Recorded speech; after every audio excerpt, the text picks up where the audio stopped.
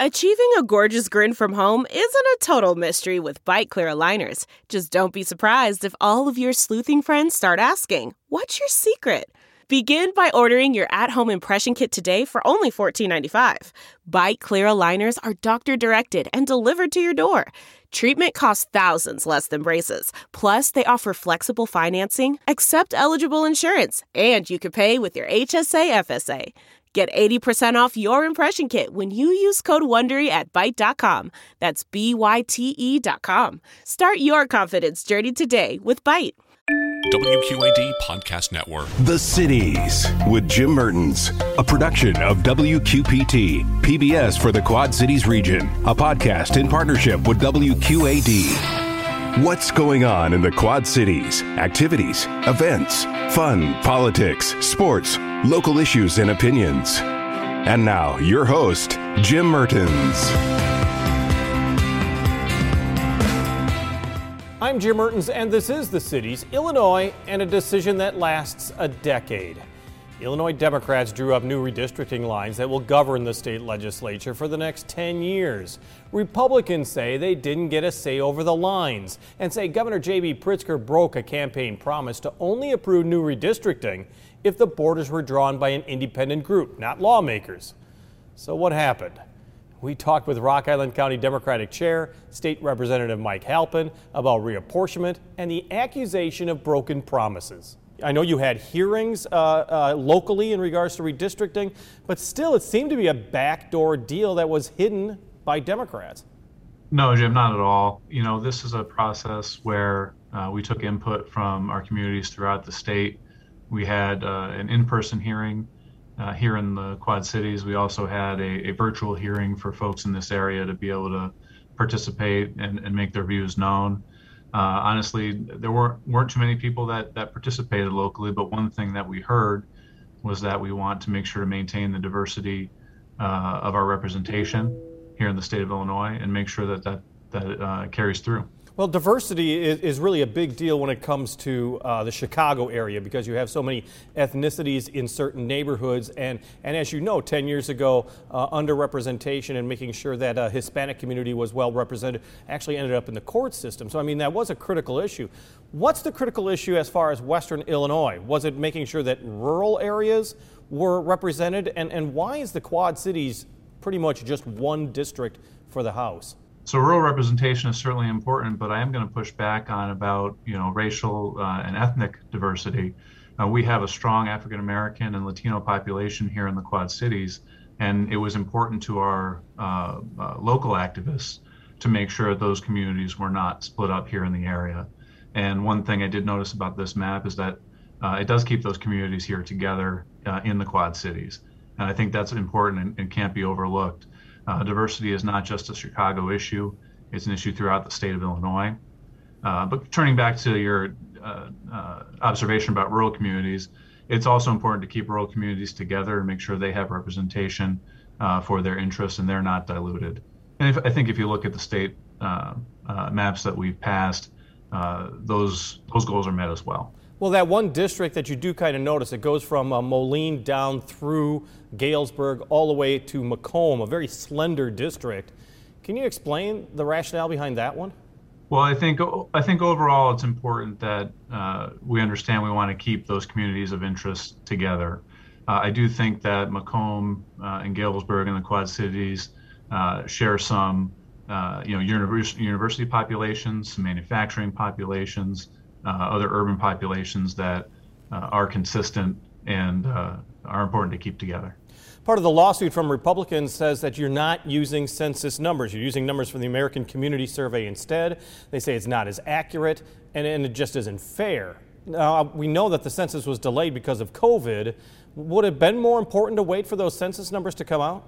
I think it was most important to make sure to meet our constitutional obligation by the end of session. And I think the claims about the data being off are certainly not accurate. There was testimony at hearings during this process that, as far as they can tell, the experts can tell, of course, the deviation is minuscule, if any. And I think it was important that we met the timeline, got maps passed in a way that does reflect the diversity of the state. You know that every 10 years there's an argument that it should be a non-political effort to redraw the state lines in Illinois. And every 10 years it seems like, okay, it's still done that way. What is your pledge now in 2021 as far as coming up to 2030? I know we're 10 years away, but I mean, should this be taken out of the hands of the politicians? Well, you're incredibly optimistic, and I appreciate that about my career in 10 years. Look, I think that in a perfect world, we should be having independent commissions, or at least bipartisan commissions that can actually get the job done. Unfortunately, what we've seen here in Illinois is that the Republicans want to take any chance they can get to have the power to draw the maps, and we've seen it across the country as well. Republicans want to take these power grabs. We've seen it in the U.S. Senate where they withhold Democratic nominations and then rush through Republican nominations to our court. We can see how they're obstructing, pro-democracy bills in the U.S. Congress.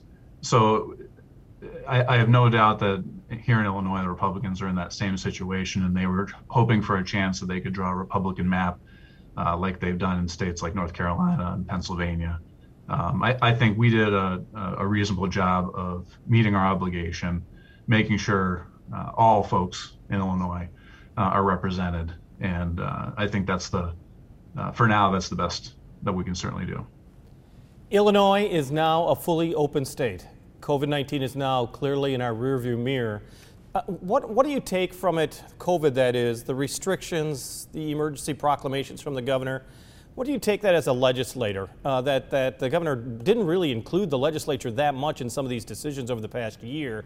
Is that something that may be pushed back or maybe looked at a little closely if there's ever another future emergency like we saw over the last year? We can certainly look at ways to adjust how we respond to this, but the reality is the legislature is a deliberative body, as you know, and it takes some time in a lot of ways to produce legislation. We authorize the governor to make these type of decisions in this type of emergency. That's his role. And I think for the most part, he did that job very well. I think you and I have talked about, and I've talked to other people about criticisms with the unemployment insurance department and some other issues. But on the whole, I think he made a lot of responsible decisions at the very beginning that prevented Illinois from going on an even steeper curve of the spread of this disease. So although I think the legislature always has an oversight role and should act when we feel it's appropriate, I think the governor does and deserves to have a certain amount of leeway in how to respond to these situations. You look back at the last 18 months and what a different world it is, what a different nation it is, and what a different Illinois it is. What did you hear from constituents, and what are you still hearing as far as COVID is concerned? As you might expect, we get a lot fewer calls about this issue. We're still getting a lot of unemployment insurance calls, of course. But most people, I think, are prepared to go back to normal, so to speak. I think there are some people that are still cautious about going out and being around a lot of people. But the data certainly shows that if you're vaccinated, the odds of being seriously harmed by this disease going forward are much smaller.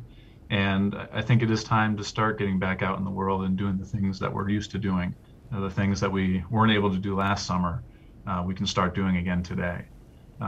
What I hear most is that people are very excited to get back to that normal. Illinois State Representative Mike Halpin, chair of the Rock Island County Democratic Party.